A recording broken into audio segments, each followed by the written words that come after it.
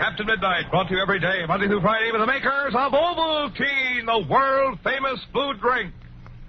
I know all you young aviation fans and followers of Captain Midnight know a lot about flying and about flying terms. You know what it means, for instance, when an aviator says he's flying right on the beam. You know he means he's flying straight for his goal, exactly on his course. But let me ask you this. Are you right on the beam yourself? Are you getting where you want to go as fast as you can? Now, I'm talking about your health, your weight, your height. Are you getting stronger and huskier every day with more pep and ginger? Are you becoming more popular with your friends? Well, here's what thousands of smart young fellas and girls are doing to keep themselves headed in the right direction. They're drinking Ovaltine regularly, every day. You see, Ovaltine brings you vitamins and minerals and other things you need to keep yourself right on the beam. Food substances you often don't get enough of in ordinary meals. So if you want to keep racing along on your course, right on the beam like a high-speed plane, you just start drinking sweet chocolate-flavored Ovaltine 2 or 3 times a day. You'll like it. You really go for its taste. You'll say it's the most delicious way in the world to get the things you need to make yourself bigger and stronger and huskier. But now, don't put it off.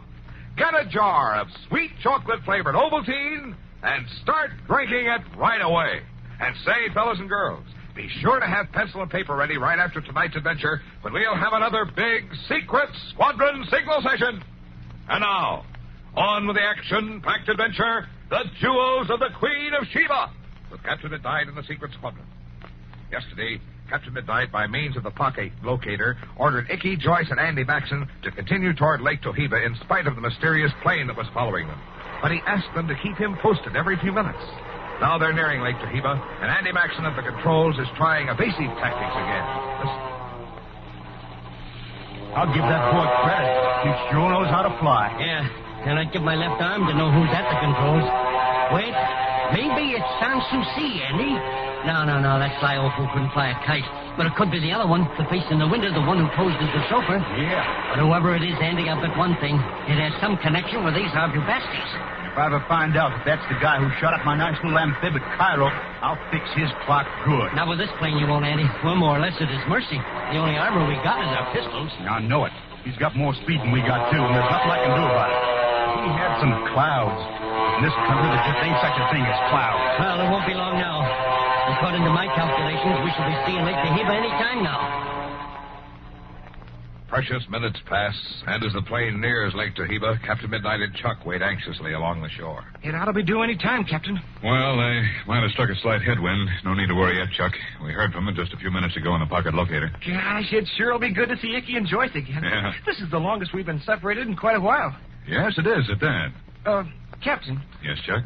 that ring, do you mind if I look at it? Why, no, of course not. I got a glimpse of it before, but not a good one. Well, it has such a fabulous history that I've almost been afraid to ask. Yes, I know what you mean. It is a fabulous ring. You feel that the instant you look at it. Are you going to turn it over to the Emperor of Abyssinia eventually, after you capture Bubastes and find the jewels of the Queen of Sheba? Yes, I believe the Emperor is its rightful owner. Here, I'll take it out of its case. Okay, here is the original ring that King Solomon gave the Queen of Sheba. A ring that's caused bloodshed and suffering, triumph and disaster. A ring that's as fabulous as the Queen of Sheba herself was. Gosh, what a beauty. What's that cut in the top, Captain? Oh, that's the Hebrew letter S, Chuck, and I suppose stands for Sheba because this is her signet ring. Boy, I'd like to have a ring like that. Captain, do you believe the story about the hidden plateau, snow-capped once a year, crowned with a black crown?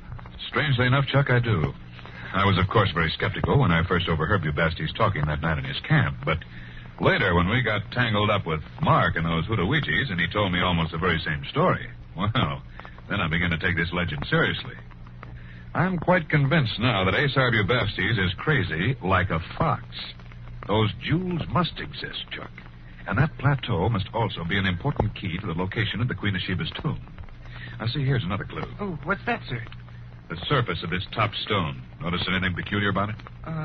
Nothing except that it's got triangular carving on it. Yeah, so is the hidden plateau supposed to be triangular, remember? By gosh, you're right, sir. Gee, that's a beautiful ring. Oh, that sounds familiar. And wonderful. It's them. They're coming. There they are, coming in from the southwest. Yes, you can just barely see a speck against the blue sky. Boy, oh boy, I'd be glad to see them. And there's that other plane. Hey, look, the second plane has made a dive on them. They're going to it. Yes, in less time than it takes to tell, a furious battle takes shape high in the skies over Lake Sheba. Andy Maxon's bewildered at first, but he rapidly recovers. Well, what do you wait all this time for? I don't get it. I don't either, but this is no time to worry about that. I'll burn the feathers off of his tail. Boy, Andy almost clipped him that time. I will the next time. Look out! Here he comes at us again from above. Coming in at high noon. Oh, they got me. Joyce, Andy's been hit. Grab the controls, Joyce. Take her down. Take her down quick. Land it on the water. I can see the captain and shot. Take it easy, Andy. We'll be down in just a second. Oh, I'm all right. Easy, boy. My leg. Easy, boy. Go back and get that Radicky. Don't let him get away. Now, don't worry. We got no intentions of letting him get away. Swiftly, expertly, Joyce brings the CB into a perfect glide along the water. She pulls up to the shore, and Icky calls out, Captain! Captain! Andy's been hit in the leg. All right, hand him out. Easy there. Grab him, Chuck. Okay. Cappy, it's good to see you again. Never mind the talk, you crazy idiot. Close your eyes and relax. Go get him, Cappy. Don't let that buzzard get away. I don't intend to. Now, the two of you get out. You need a rest. Chuck, you stay here with the others. I'm going up and bring that vulture down if I can. He's got a machine gun. A portable machine gun, Captain. You won't stand a chance. We'll stand less of a chance if we stay down here and make a perfect target. Come on, I'll make it snappy. Hey! Hey, he's making a run on us. Duck, everybody!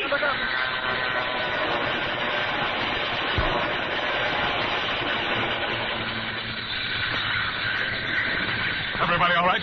Nobody else hit? Good. Joyce, do what you can for Andy's leg. Here I go. Good luck, sir. Good luck, Captain. Give him the works, Captain Midnight. Captain Midnight climbs straight up, and the ex-Nazi fighter pilot's there waiting for him. There ensues the most vicious dogfight that the secret squadron has seen since the war. A grinding, grueling dogfight in which Wolfgang, the ex-Nazi, pits his evil skill against the matchless skill of Captain Midnight. But it's an uneven battle. Captain Midnight's able to get in only a few random shots from his pistol at close range against the machine gun of Wolfgang. But then, Wolfgang runs out of ammunition.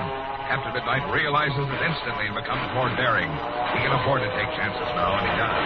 Closer the two trains come together, both men firing single pistol fire into the glass of their cockpits. And then... Joyce! Chuck! The captain got him! He got him! I can see smoke streaking from the other plane! Hey, look, he's going into a dive and the captain's right on top of him! Wow, what a beautiful display of fire he's putting up, even though he is hit.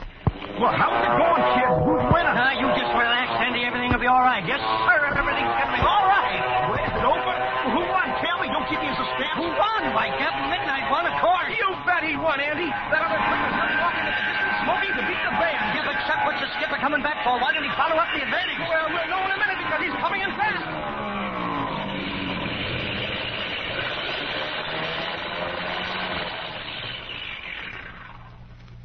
What happened, sir? Engine been acting up. I was afraid to trust it. How you feeling now, Andy? Happy, you old codger. If this ain't one on me, coming in a cripple when I had it in mind to be of assistance to you. You'll be plenty of assistance, Andy. It's doggone good to lay eyes on your ugly frame again after all these years. Too many years, hey, Cappy? By golly, you ain't changed a bit. Thanks, Andy, and the same goes for you. But come on now, lie back and let me look at that leg of yours. That's the first order of business. Captain Midnight examines the wound, finds that the bullet has gone completely through the fleshy part of Andy Maxon's calf. While painful, the wound is not serious. And later that evening, after both groups have caught up on all the news, Captain Midnight gets to another order of business, that of the precious ring of the Queen of Sheba. And that's the story of this ring that I'm about to show you. I want you to see it because after seeing it, you'll be as impressed as Chuck and I, who are just as skeptical as you probably are now. Doggone, Cappy, that's the craziest story I ever heard. I ain't skeptical, Captain, but I'm dying to see the ring. Well, here it is. There. Feast your eyes on that. Wow. Hey. One look at that ring, and you can understand why the Queen of Sheba treasured it so much. Captain, do you know what? I think that ring, a reasonable copy of it, would make a wonderful souvenir for all the members of the Secret Squadron. Say, that's not a bad suggestion, Chuck. In fact, it's a mighty good one. Do you really think so? Mm-hmm. Boy, I can just see now how thousands of faces would light up if they could have a ring something like this. As a matter of fact, Chuck, the more I think of it, the more I like the idea. Not merely for its sentimental value, but for other reasons. Well, what do you mean, sir? Well, I can't explain now, but I'll keep that suggestion in mind, Chuck. In fact, I promise to give it lots of thought. Now, look, it's getting dark. I want you all to notice something. Remember my telling you that the hidden plateau would turn white 1 week out of the year? Yes. And that week would come in the springtime. The moon would be in its fourth phase, and according to the legend, the ring would, at that 1 week of the year, emit a greenish glow. Yeah? Well, are my eyes deceiving me, or is that ring sparkling green right now? Wow. Lupin. Leaping sawfish. Well, I'll be dogged. It does have a greeny sparkle to it. I didn't notice until this afternoon. A couple of days ago, its sparkle was of another color entirely. Fellas, this means that the time has come that the hidden plateau can be plainly seen from the air. It will be entirely white for 1 short week. And that's why Ace Bubastis needed the ring so much, so he could tell just when the hidden plateau would be easily visible from the air. Yes, but we haven't any time to lose. If that plane got back to Addis Ababa or any place from where the pilot could contact Ace Bubastis, we'll have that gang of cutthroats on our trail in no time. Even if he doesn't make it, we haven't much time. We've got to get our plane repaired so we can get up in the air and find that plateau before that week is up. And there we'll find the tomb of the Queen of Sheba. Success at hand. The time one element, Ace Bubastis another. Will the legend of the ring prove to be true? Will the Secret Squadron actually find the hidden white cap plateau? Don't miss Monday's thrill-packed adventure, The Double Cross. Now tonight, we have a thrilling secret code message from Captain Midnight in the new 1948 secret code. And every Secret Squadron member who has that swell new 1948 Miro Magic Codograph can work it out in a hurry. Now here's tonight's message, an exciting clue about Monday's adventure in Master Code 19. First word, 5. 19. 26. 21. 15. 11. 3. 12. 20.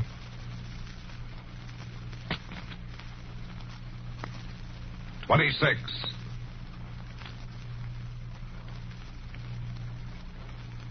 Second word. 26. 21. 11. 16. 1. 6. 15. 11. That's all. Now set the hidden master code setting in your new Miro Magic Codograph for Master Code 19 and figure out the secret clue to tomorrow's adventure. And listen regularly for more of these exciting Secret Squadron sequel sessions with your new 1948 Miro Magic Codograph. And say, remember those swell contests in your Secret Squadron handbook with lots of cash prizes you can win? They're fun to do, so better get busy. Enter those contests right away. Look on page 12 in your Secret Squadron handbook for the contest rules. Send an Ovaltine label with your entry. Don't forget that Ovaltine label as it says in the rules, because without the Ovaltine label, you can't win one of those swell cash prizes. Get out your Secret Squadron handbook, get your entries in right away. Now, if you sent in for a codograph and it hasn't come, you don't worry. Your codograph should be on its way in a few more days. Tune in Monday, same time, same station to Captain Midnight. Until then, this is your Ovaltine announcer, Tom Moore, saying goodbye and happy landing.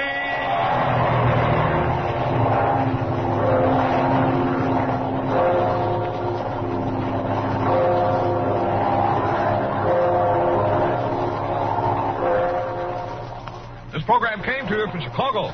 Stay tuned now for Tom Mix, which follows in just a moment. Our program was transcribed. This is the Mutual Don Lee Broadcasting System.